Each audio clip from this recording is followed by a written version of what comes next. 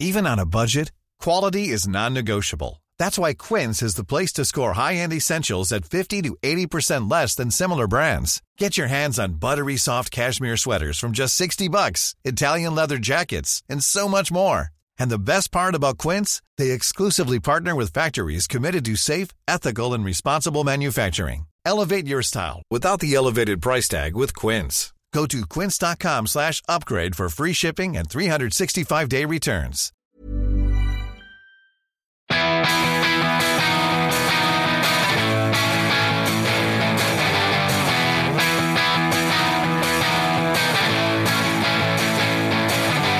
This is the We Are Going Up podcast. We've got the Football League covered. Hello and welcome to episode 103 of We Are Going Up. I'm Mark Crossley. Thankfully, I'm not on my Todd this week. Jim Knight is back from his little trip to Brighton Beach. I thought last week was one of our best ones we've ever done. Angling for another week off, Deacon. And David Cameron Walker has returned from his Football Manager quiz. Let's not mess around. Let's get straight into it. The big story of the week. Forget your BT Sport buying the Champions League. Forget gazillion pounds. Forget the FA Cup first round. Forget anything like that. The Football Supporters Federation Awards. Of course. I wonder where this was going. 2013. The nominees have been announced. And unbelievably, we're on the list. Now, I'm going to try and find this text that I got from you last week, which was something along the lines of, have you seen who's been nominated? In capitals, what are we doing on there? So there is 10 categories, 60 nominations, and they have around about 60, and they have a best podcast category. And we're on there. And the thing is, they open it up at this point to a public vote to decide the winner at the Emirates Stadium on Monday, the 16th of December, for Podcast of the Year. So this is the bit where we say to you, our loyal listeners, help us out here, because we're up against the giants of the football podcast world. Now, Football Weekly isn't just the biggest football podcast, it's the biggest podcast on iTunes. And they've just plugged in their show, which has come out this week, for people to vote for them. There's no point then, is there? So if you put it like that, what's the point? We're as big a fan of Football Weekly and in the FA Cup first round week, the week of shocks, underdogs, and the Ramble, and all the football podcasts out there. But they don't need your support because they're massive. They've got gazillions of listeners. So you need to vote for us. Jim, ask me how you do it. Mark, how do you do it? You go to fsf.org.uk/awards and you go to, I think it's question 7, best podcast off the top of my head. It redirects to like a Survey Monkey page. Yeah, and then you vote for us on there. And you can vote on every single computer you are near. If you work in an office with 500 computers and you've got an hour to kill, go around. That's impressive. I'd like to see that. That's like a world record. Any students listening? The library. Pop along to the library and get more logged on. That would be good. Absolutely. So, if you can't remember that somewhat long URL, just go on to our Twitter. At Wagyu Podcast, and you'll find it all there. Go to your nearest Apple shop and set all the iPads to vote for us. There you go. We should guerrilla marketing. Let's take Come on. By the way, we're the only non-Premier League podcast on there. Yeah. So that's another reason to vote for us. And you're gonna wear a tux on the night. I don't know if I wear a tux. You're gonna. It is black tie, man, you've not even got your shoes on at this point. You just casually. The chilled out vibe. I've got holes in my shoes, so I'm going to buy some new shoes before this ceremony because my feet are wet. We will. That's how much we need your votes. We will put in an effort to look good on the night. So one more time, fsf.org.uk/awards. The thing as well about this award ceremony, without wanting to talk about it too much, is that there's like a Player of the Year category, isn't there? Like actual proper international superstars such as Robin van Persie and Juan Mata. Are they going to be there? So am I going to have to deal with the prospect of being drunk in the same room as one of those two? I'd like to see you drunk in a room with Luis Suarez. That'd be great. Yeah. We'd have a great chat. You were drunk in a room with disc jockeys last week and chaos ensued then. So this will be even bigger, wouldn't it? Oh, wait. fsf.org.uk/awards. Vote for us. The Audible offer is still available, by the way. You go to audible.co.uk/going up, get your free 1-month trial there and free audiobook to walk away with. That's audible.co.uk/going up. So bit of an interesting week this week because there wasn't any League 1 or League 2 games. There was the FA Cup first round, which we will touch on later. But I think we can all agree it's a bit of a quiet week this week.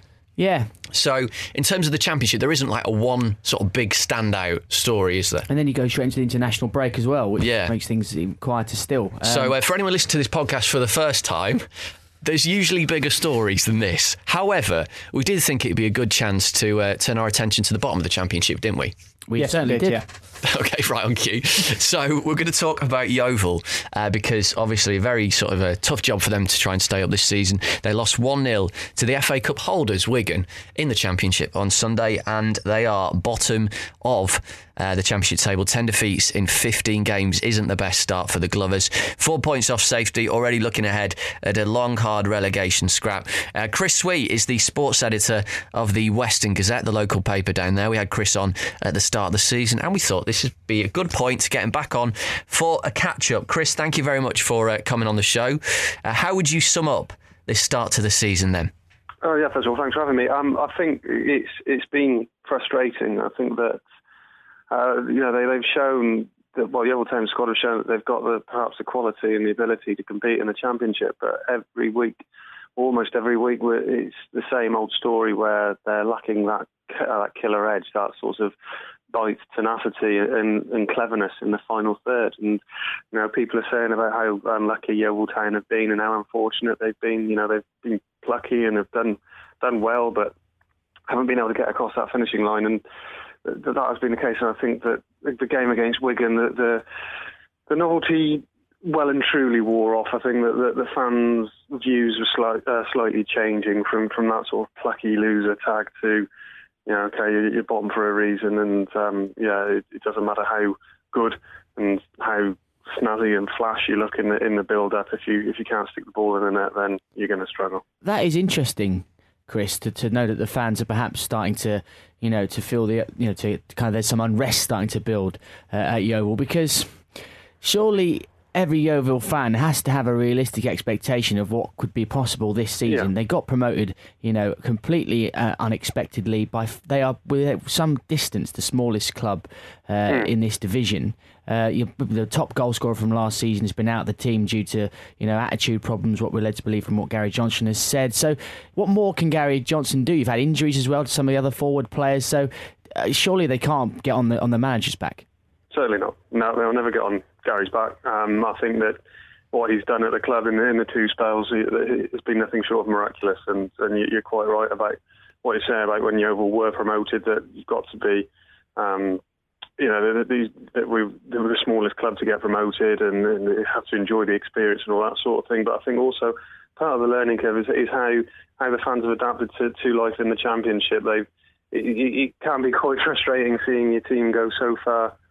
Going so near and so close yet so far away from victory. And I think that fans, I don't want to say unrest is an appropriate word really, but I think there's a little bit of discontent, and I think also that it just goes back to that novelty. I think that most Yeovil Town fans, and myself included, want to see Yeovil Town competing. They want to see them doing well, and when you keep seeing them faltering and falling and losing games for the same reason, there's only so many times you can see that happen. I can sympathise, I suppose, because if I think to my experience of being a Watford fan when we've been promoted into the Premier League, which I suppose is kind of similar in terms of we were the smallest club in that league at the time, and you know that you don't really deserve necessarily to be there in the grand scheme of things in terms of the clubs you're competing against, but you're there. Yeovil are in the league, and the fans will want to see their team win, and there's only so many times you can go to a ground week in, week out and see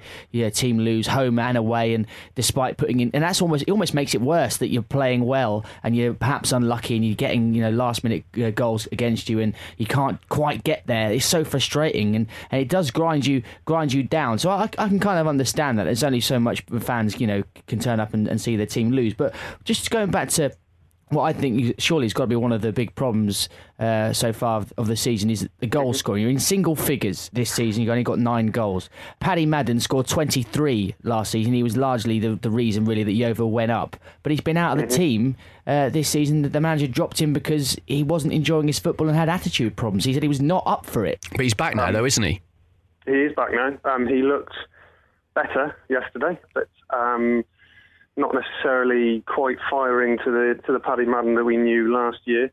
I think that Johnson's argument was that in the games that he's played, he hadn't done enough to warrant his place. Now, he's been hauled off already a couple of times after 45 minutes, an hour. And if we think even back as far back as the first day of the season, he only lasted 45 minutes against Millwall before being substituted. And this attitude issue, it's hopefully been resolved. And Gary said that Paddy is looking more up for it. He said it's the expressions, the body language, and his facial expressions in training and things like that. And Paddy wears his heart on his sleeve. I'm more than happy to admit that we had a little Twitter exchange earlier in the season where he maybe didn't quite like something that I wrote reporting what Gary said. And I think that he's an emotional lad. He's only 22, 23. He's still young. He's still learning his game, and I think that maybe for him the learning curve and the step up has proved steeper than for some of the other members of the squad. Do you think that any of the squad have been overawed so far? Is it just a case that they're not quite getting the breaks? I don't think any of them have been overawed. I think that if you look at the way that they particularly at home, have come out and played the likes of your QPRs, your Nottingham Forest, your big guns in the Championship division. They certainly haven't been overawed, and they went to Leeds United last week again, and in front of a crowd of over 25,000, and kept them quiet for 45 minutes, bossed proceedings, and looked very impressive. So I don't think overall, I don't think they have been overawed. It just is.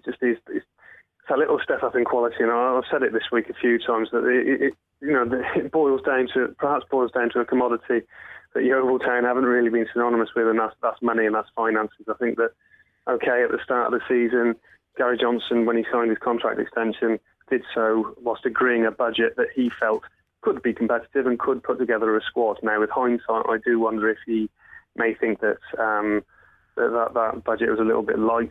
But of course, it's October, and I know that 4 points is when he's only got. I hate to tell you, Chris, it's actually November, so we're 1 month further on. Oh dear, it's been a long season. No, I think that it being November. Sorry, it's okay. I know 15 games is a sizable chunk, but Yeovil Town have been in this position before in League One, in worse positions in League One, and have got out of it, and I think they'll probably be tapping into that spirit again. He has brought in a couple of loan players though, hasn't he? I know Wayne Hennessy and Shane Duffy have both come in. Yeah, Wayne Hennessy has now gone back. His last game was against Wigan Athletic, and that's a bit of a blow, but Marek Steck should be fit to face Doncaster Rovers after breaking his hand against Birmingham on the second weekend into the season. But Wayne Hennessy is absolutely superb. He's been brilliant, a fantastic keeper, Premier League quality, and his attitude as well. He's not afraid to call a spade, and I think that a few of his defenders have had a bit of a verbal battering at times, and it hasn't been unwanted or uncalled for. And Shane Duffy, the Everton centre half, once again has been brilliant. He's a Premier League player in the making. The scorelines have reflected badly, may reflect badly or may look badly on Hennessy and Duffy, but that's no reflection on their performance as such, because Duffy's just been superb. He's been a rock. The first thing he did, the first time he really came to prominence in the Yeovil Town shirt, was at Bolton Wanderers, where we saw him herring into a 50-50, sort of jogging into it, telling Luke Ayling to back off, and clattered through Mark Tierney. And from that moment in, you thought, yeah, we've got a player here, and he's been superb. Is there going to be money in January to strengthen, Chris? Because looking at the table, all doom and gloom about the amount of goals scored and obviously the lack of victories, but you have beat Nottingham Forest a few weeks ago, and you beat Millwall on the opening day of the season. So it's obvious that the club are capable of results like that. Obviously not consistently enough, but you're not adrift of safety yet. Well, just touching briefly on the Nottingham Forest game, what that taught everybody at the club was that Yeovil Town need 11 players currently. They need 11 players to be on song and on the top of their game to get a result. And that goes back to what you said about consistency as well, that to have that consistently happening is incredibly draining and perhaps unlikely. But Gary Johnson, after the game on Sunday against Wigan, was saying, he's already saying about changes he wants to make in January. He wants to bring players in and send some out, perhaps that he no longer thinks or has decided aren't Championship quality. And not only is he looking at loans, he says he's looking at making permanent signings. So he's already banging on that boardroom door, I would imagine asking or just inquiring as to what resources will be available to him when the transfer window reopens. So far, the football club, the board of directors have backed into the hilt. They always have done. They did in the first spell, they have done in this spell. I wouldn't be surprised if there were a few more resources released. Whether it's sufficient, then I don't know. I suppose there'll be some sort of compromise there. But I wouldn't be surprised if he was allowed a little bit of a free rein, but all within good reason in January. Because the one thing that Yeovil Town have always done is, they've always prided themselves on being incredibly cautious with every penny. They've never overspent. They've never, not for a good few seasons anyway, gone over the top with player wages or anything to put them in any sort of financial strife. But that won't happen again, I'm sure. But I wouldn't be surprised if Gary isn't given a bit of a license to go out and recruit. I mean, you are, as you mentioned there, Yeovil aren't going to be able to pay big wages no matter what money Gary Johnson gets given to him in the transfer window. So it's likely that they're going to be looking at a sort of situation similar to the one where they found Paddy Madden, a player perhaps who's shown potential, at a lower level, League One, League Two, or perhaps you could even look at a club like Peterborough, who have, been up in the Championship and are doing well in League One. They've got a great record of signing players in non-league. They've just signed the guy Vassell, who played for Bishop Stortford in the Cup against Northampton yesterday. Do you think that Gary Johnson will have his eye on some little diamond in the rough, perhaps from right lower down the leagues that could come in and make an impact? I wouldn't be surprised. I think if you look at what he tried to do before the summer, in the summer he brought in Kiefer Moore from Dorchester Town, and he fought off the likes of Charlton Athletic and Bolton Wanderers, who are only offering sort of 121s football. Yeovil said to Kiefer Moore, you'll be in the first team squad. And I don't think Kiefer's had anything like the sort of impact that Gary would have wanted so far. But he just shows that he is willing and is. Well, he has to really, with the money he's got to cast his net a bit further afield. I wouldn't be surprised if he's looking down the leagues. But even then, targeting somebody on a permanent transfer from League One and League Two is still going to be expensive. And what two phrases that Gary uses quite regularly is that he's always on the lookout for Roy of the Rovers and also Gary's gambles. And he did that a few times last season, and it paid off. Your Paddy Maddens, your Sam Foley's. Sam Foley came from Newport County. He was outstanding last year. Played very well against Wigan on Sunday, and he's quite right. He's going to have to be one of those picks to spot the lad that's out of favour, that's got a bit of quality or a bit of potential perhaps, and trying to challenge that, because he seems to relish in those sorts of challenges and situations, and without wanting to over egg it too much, and I think he's probably faced with that biggest challenge so far now. Gary's gamble sounds like some kind of betting column, doesn't it? We should stick that in the programme. I'm just looking at the games. The next 8 games, right up until the end of the year. Obviously, he's got the players to himself for a week or so now. I imagine most of them. Can't imagine there's too many international call-ups. I might be wrong.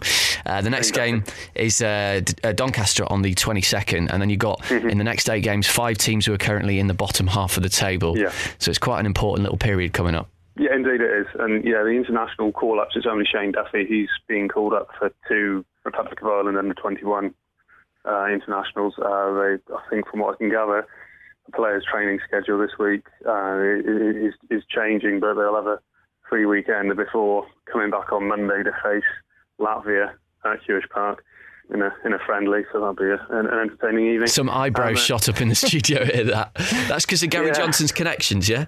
Exactly that, yeah. He's still in touch with the Latvian FA. It's Marian Pahars, the former Southampton chap who Gary sort of helped bring over here to Southampton. He needs to find the new Marian Pahars, doesn't he? Yeah. He needs to focus his scouting search in Latvia, doesn't he, to find one of Gary's gambles. Yeah, indeed, yeah. I don't know if the net goes that far. They've got to pay for the airfare to get the scouts over there. But, I think, you say about the games coming out, Doncaster Rovers a week on Friday at Doncaster Rovers. That's when that's a big game. It's a huge game. Barnsley away as well coming up, and you've worked over how many teams Yeovil are facing in the coming games in the bottom half. It just shows the standard of challenge that Yeovil have faced already. As I said, QPR, Reading, these big sides that that should be looking for top 6 promotion spots, and Yeovil have unsurprisingly come up short, perhaps, but it really is. The business. The business starts now, and that problem about goal scoring has got to resolve itself. And you said about only scoring nine or so goals. The Yeovil Town strikers have only contributed one of those, and that's a James Hayter penalty against Leicester City when they were already 2-0 down. Yeovil Town's top scorer is midfielder Ed Upson. He scored 5 of them and was suspended for the Wigan game. And it just seems, we keep going back to it. It just, need to hit the net, need to find their feet in the final third. And I think that also goes, it also goes back to perhaps the little bit of the little murmurings of discontent among the fans, because it's a Gary Johnson side, and Gary Johnson's sides are known for scoring goals. Yeah, because the defence has been it's not been too bad. I mean, if you look at there are other, you've conceded less goals, for instance, than a team as high as Derby. But just to look at the bigger picture.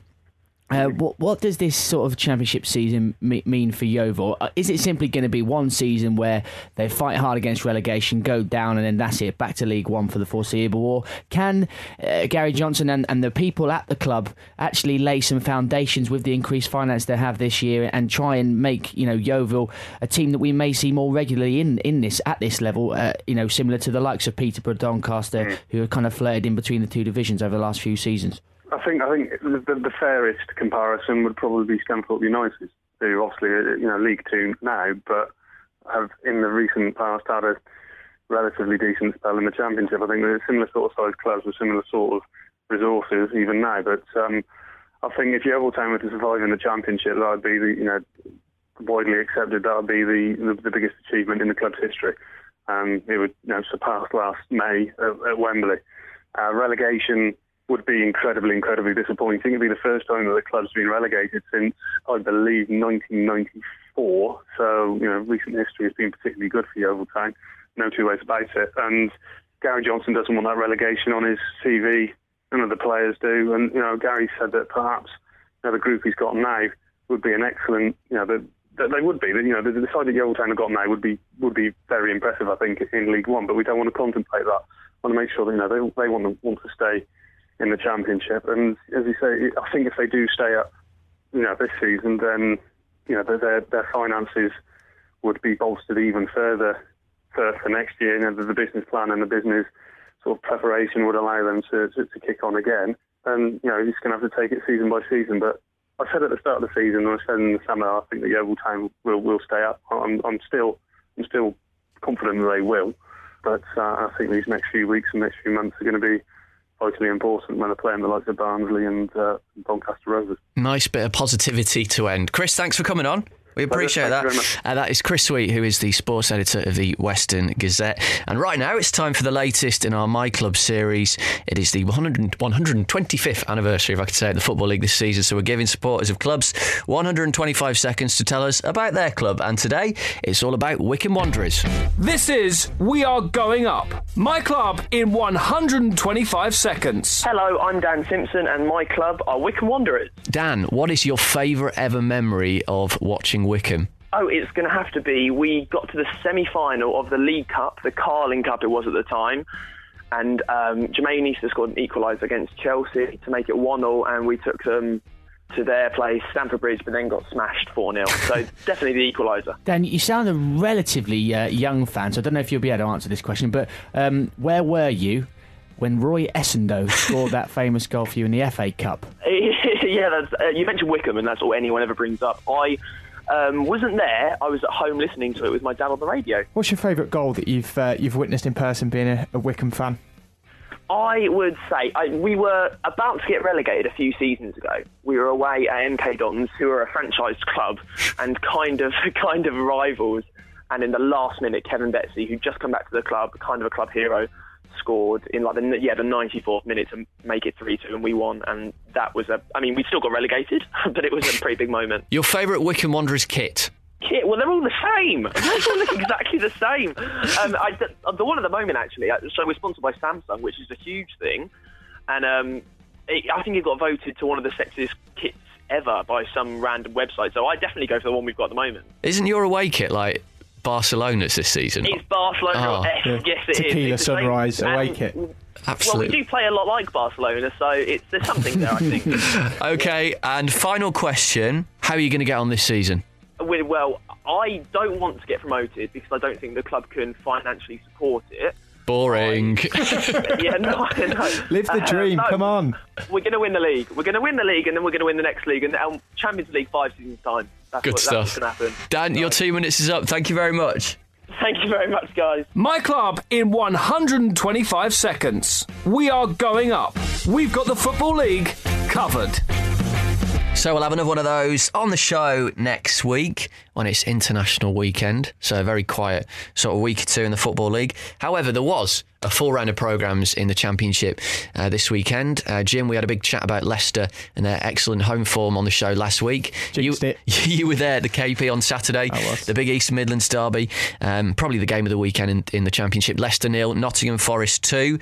Massive derby day disappointment in the end. Yeah, it was a pretty gutting defeat. More the manner of the performance than the result itself, because Forest were very good. Were they? They So took on their the chances highlights, well, you look I like think. you could have been 3 or 4-0 up by the time they scored. Yeah, although I think Cole Darlow only really made a couple of good... I don't think we made enough of what you don't see on the highlights is how much possession we had and how little we did with it, especially second half, I think, because you expect... I mean, I'm sure we've all been in this situation numerous times where your team go in a couple of goals down at half-time and you expect this kind of rousing response. There was absolutely minimal response second half until that penalty, and that really is the only time we had a shot on goal, I think, in the second half, and it was quite disappointing. I think I got that sinking feeling when I realised that Chris Wood was on his way to play for New Zealand in the international games, because you've got to be there a certain amount of times before, and because he's got to fly 58 hours or whatever it is around the globe to go and play for New Zealand in their World Cup playoff, he couldn't play. Jamie Vardy's still not fit, so we started with Jeffrey Schlupp and So David Nugent up New front. Zealand playing Uruguay?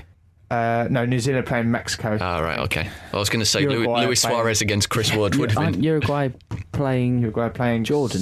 Yes, I think so. Is that right? I think they get there. Yeah, I think they get the group from that. But yeah, disappointing, and David Nugent did miss quite a few chances there in the penalty as well. Yeah, he had a bit of an average day by his own high standards. The penalty miss just kind of summed it up, really. He looked very confident, kind of stepping up and giving the keeper a bit of verbals, and then promptly blasted it into... What did you the bar. What did you make of Forest? I thought they were good.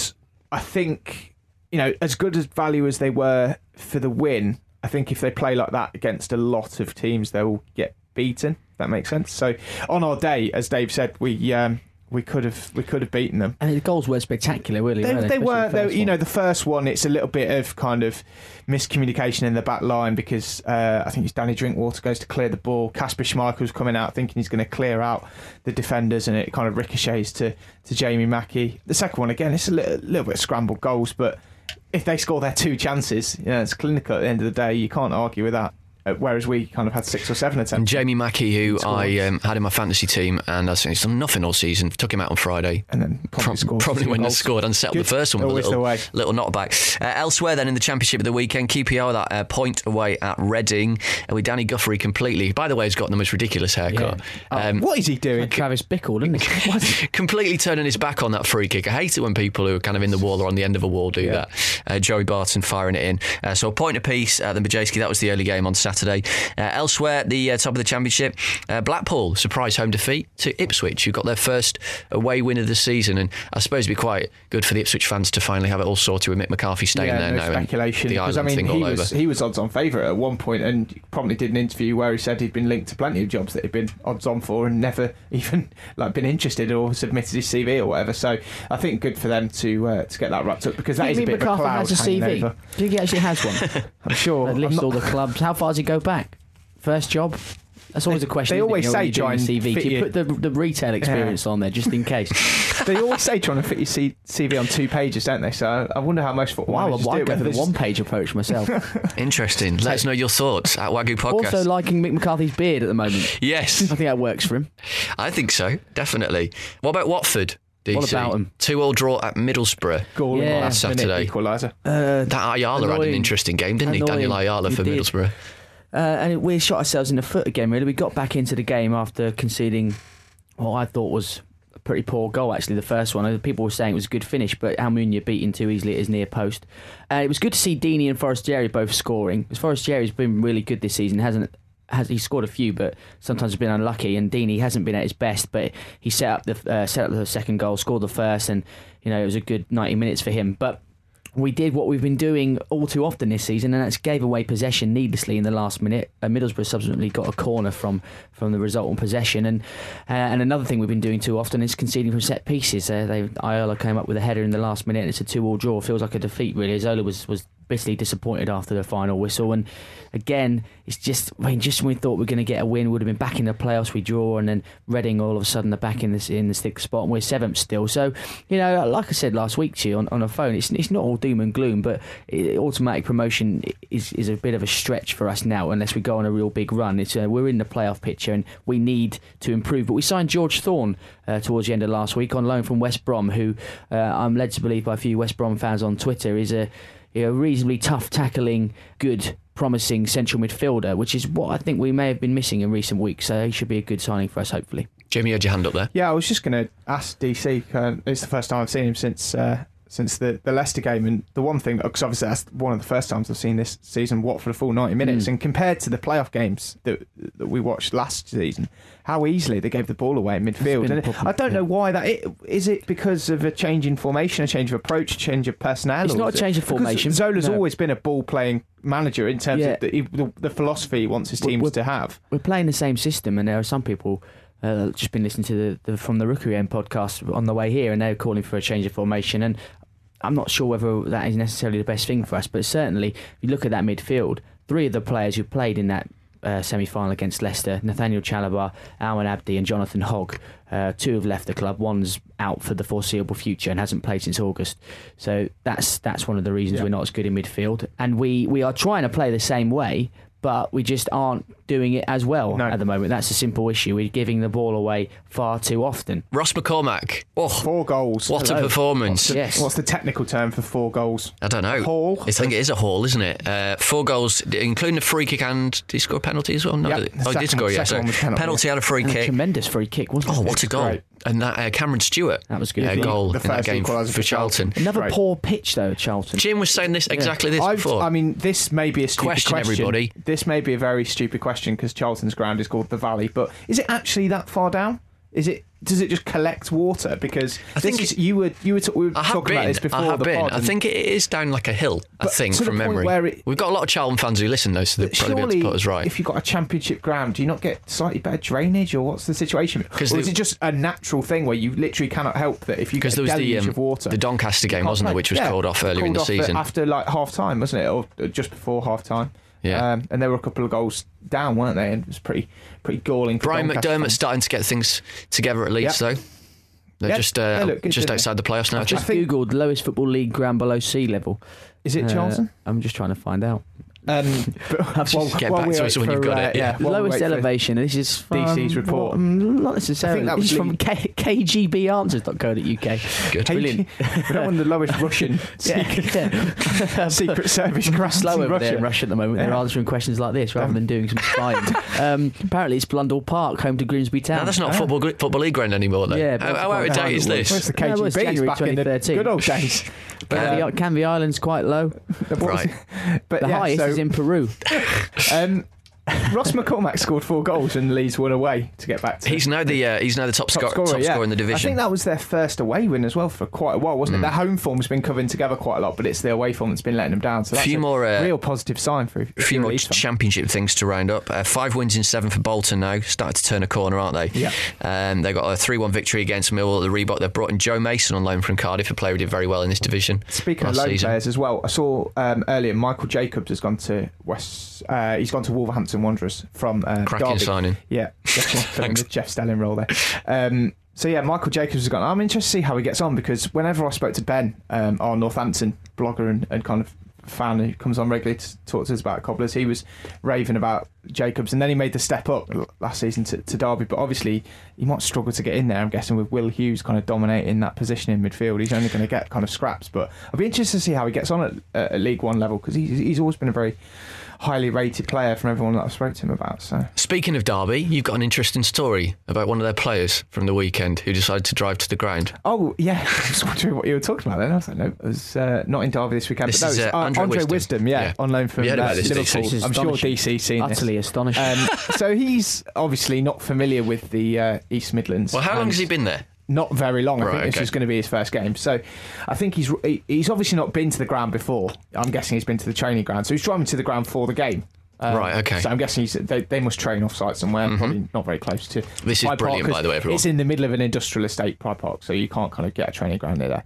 Anyway, so he's driving to the ground and he puts his the postcode into his posh sat-nav on his, I think it's a Porsche. It is a Porsche. It drops him in what I can only describe as a swamp.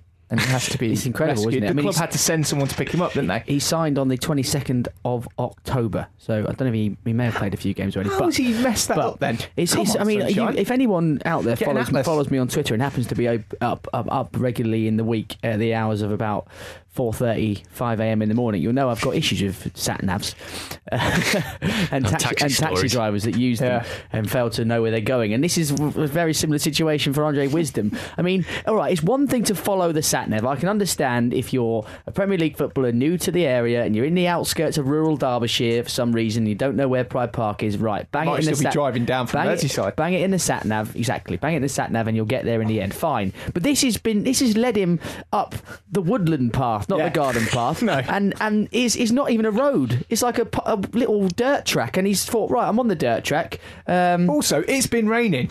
What do you think's going to happen? The alarm bell should have been ringing when you're in the forest, Andre. Surely you know that the ground is when in you're on the outskirts of Centre Park, urban area. It's a big pool. And then, having done all that, he's still not thought, with the turn back. He sees this big, huge, muddy swamp bog sort of thing. Drives his, 80 grand very, Porsche very into expensive Porsche straight into the middle of it, and gets trapped. Can we tweet this picture, please? We'll tweet it from the Wagyu account. If you haven't seen it, well publicised. It's so brilliant. If you've not seen it, at Wagyu Podcast on Twitter. Apparently, he went back and got the car, and it's all fine. Of course he did. What's he expecting? He's not going to leave that to the swamp people, is he? They're going to be the swamp people. Yep. You don't know what goes on in Derbyshire. Tell you stories. John Ryan, the Doncaster chairman, has resigned from his position over boardroom unrest. It's a football term, isn't it? Well, there's been a lot of boardroom unrest, hasn't there? Took over the club in '98. They've won 4 promotions, the Johnson's Paint Trophy, and returned to the second tier. Absolutely. The first time in 50 years under his stewardship. Yeah, I mean, he said that he ranks himself up there as probably he doesn't think anyone else has achieved as much as he has at the club, and I think he's fair to say that. And from what I was reading, I've read about this on Saturday when I heard that he'd resigned. He's been trying to bring in some people to invest in the club, push them on further. I think he said about £10 million perhaps, which could give them a real chance of pushing massive, on. yeah. And who knows, getting into the playoffs maybe with that sort of money. But what it seems like is that the board there at Doncaster have sort of poo-pooed the idea at first of these people coming in, and then have subsequently gone behind his back and gone straight to them, to these investors, and tried to get them in with a different sort of deal, and it looks like they've tried to cut John Ryan out of the deal. That's just my sort of brief reading of the situation from reading a few bits and bobs. I'm sure it's much more complicated than that. But John Ryan has said, well, fine, you go ahead and you get it done, you do it on your own, I'll step back, I'll get out of the way, I won't complicate things. And if it can progress forward and they can get some new investment, then that's surely a good thing for Doncaster. But John Ryan, has been there for a long time, has done a good job, so perhaps there might be a bit of concern that he's leaving as well. Worth following Liam Hoden and Glenn Wilson, the Doncaster guys who've had on before, on Twitter if you don't already, for more information on that story. Now, it was the FA Cup first round this weekend, but you've not really got any interest in it, have you, DC, by the sound of it? It's left me cold, really. Okay. I don't see too much romance of the cup at the moment. In fact, there's only 2 Football League sides who were beaten by non-league opposition at the weekend. One of them was Cheltenham Town, who've had a really poor season, actually, having got to the playoffs the last few years so far. They lost 1-0 at Tamworth to a goal from Nick Chadwick, formerly of Everton, Swindon, who's on loan there from Plymouth at the moment. But undoubtedly the upset of the round was League One Swindon, who, don't forget, knocked out QPR in the League Cup early this season, getting absolutely tanked 4-0 at Macclesfield. So much so that Mark Cooper and the players, well, I don't know if this is him who's sort of made this happen or the players have volunteered it, they're all going to chip in. It's definitely Cooper. They're all going to chip in and pay for the fans that went up to watch that horror show. And there were some ridiculous goals they conceded. Where did that result come from for Swindon? I'm not sure. Like, they've obviously taken cup competition seriously in recent years. As you said, they beat QPR. Played Chelsea, didn't they, this season in the League Cup? They put out strong teams. So I don't know whether it was just a case of them. Did they underestimate Macclesfield? Obviously, they did to the point where they got. It's the second year in a row they've lost to Macclesfield in the FA Cup, apparently. So it's a bizarre situation, isn't it? But it's one of those weekends that throws up the odd result like that. But they'll be bitterly disappointed with that. No wonder they're refunding all the Speaking of bizarre decisions, what Ed Davids has been up to. Wearing the number 1 shirt, outfield, crime number 1. Playing himself up front. You heard about this? Saturday. He literally plays where he wants now at Barnet. Preston 6, Barnet 0. Turns up when he wants. Plays where he wants. Davids played himself He's a up total front. footballer. He is. He's played centre back. He's played all over the place. He's a maverick, isn't he? Yeah. But it's all very well playing himself up front, but he didn't even get on the score sheet. No, he didn't. 6-0. Lionel John. Do we know? Hang on a minute. I'm going to stick up for Derek Davids here. Go on, here we go. This is Barnet. They might not have a big squad. Maybe their strikers are injured. I don't know. True. Nothing can. He's still wearing the number 1 shirt. Get over it. People annoy me these days. Everyone it doesn't matter, does it? Does it matter? Yeah, I think it does. Does it matter? No, I think it does. It makes no difference to anything. Does. You can't have someone. If he wants a number 150 on his back, why not? What difference does it make to you in the game? Nah, it just looks wrong. Oh, it doesn't look wrong. Just get over it. It looks wrong. When you have a centre forward, was it Steve Morrison who played up front for Norwich last season wearing number 5? There's loads of examples, isn't there? Like William Gallas wearing number 10, Asamoah Gyan wearing number 2 or number 3 for Sunderland. Top for them. I was going to say, Lionel John Lewis missed his customary couple of sitters on hosting the Grimsby highlights. We also had Lionel John Lewis. His name is. These are players that we don't get to talk about anymore because they've left, wear that T-shirt. They've left the football league. I don't know where it is.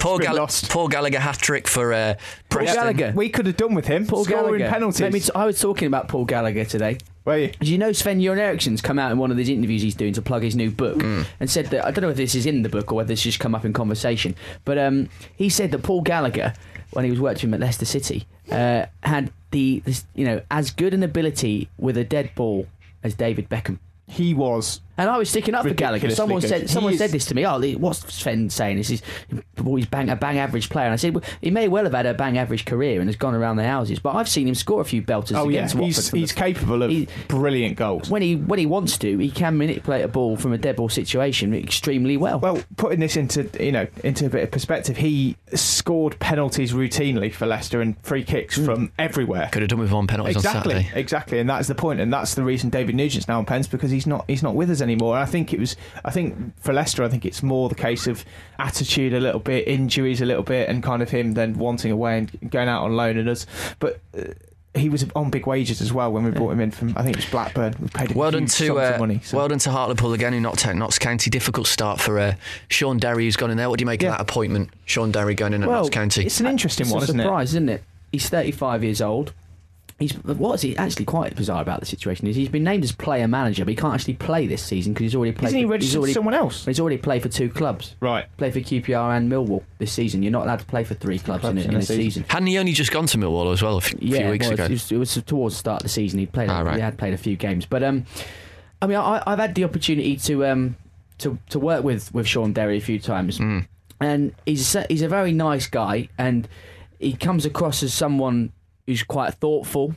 And I know he's done most of his coaching badge. I'm not sure if he's done all the way up to the A licence yet. I may be wrong, but he's certainly been on his coaching courses for a while. And he's been a good servant to many clubs, hasn't he? Palace, he was there for a long time. Leeds, QPR, and he's well liked at QPR, a hard-working player. So I think he's quite a reasonably well-liked person within the game from a number of clubs.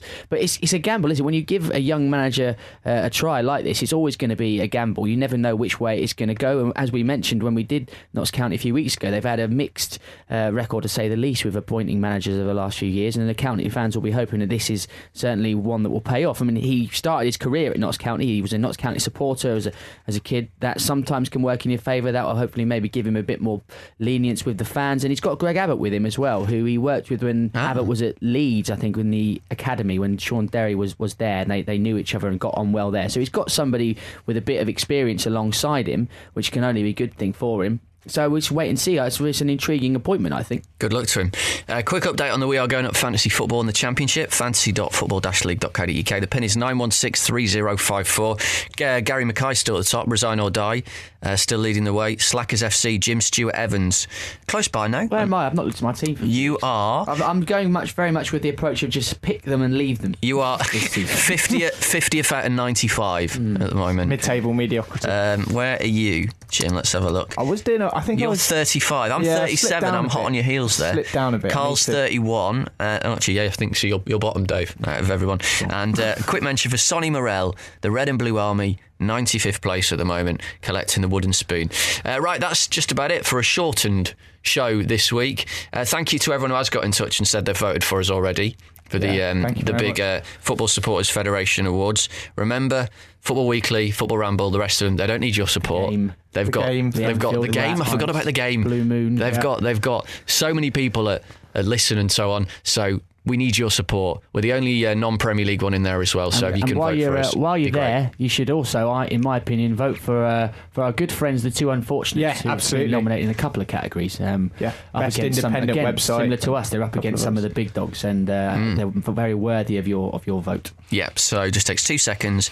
And if you do happen to own or sit near about 30 different computers, why not use them? fsf.org.uk/awards, and a reminder about the Audible offer, which is audible.co.uk/going up. So next week it is International Week. We have some sort of, thinking about it, so it's kind of like, like elections, where like you can lose like the popular vote but still get into government. This is could be simple. We could actually have interesting to see where this is going to go. Less individual people, like every single listener of the Football Ramble or of Football Weekly could vote just once. But if all of our listeners vote 10, it sounds more and more like George W. Bush election. This is like Florida in 2000. It is. It's George W. Bush approach, isn't it? Everyone's pet dog that never existed can vote. This is nothing against any of those other podcasts again, but we would not. How good would it to be on that stage with, I think it's James Richardson and Natalie Sawyer at the awards. Excellent. Imagine if we were up there. Having the award presented by the host of Football Weekly. Thinking about it, what is he doing up there if he's nominated? That's a story for another day. That's a question for another time, isn't it? We'll ask him. You can tweet us at Wagyu Podcast, soundcloud.com/Wagyu Podcast. We've recently passed over 100,000 followers on there, can you believe? So if we have 100,000 people voting for us, we might be all right. I think some of those might be spam, though, I think. SoundCloud public. The website is wearegoingup.co.uk. Is that about it? Is there anything else you want to say before we go? Have I missed anything? No, I think that's probably about it, isn't it? Strong end. We'll speak to you in 7 days' time. This is the We Are Going Up podcast. We've got the Football League covered.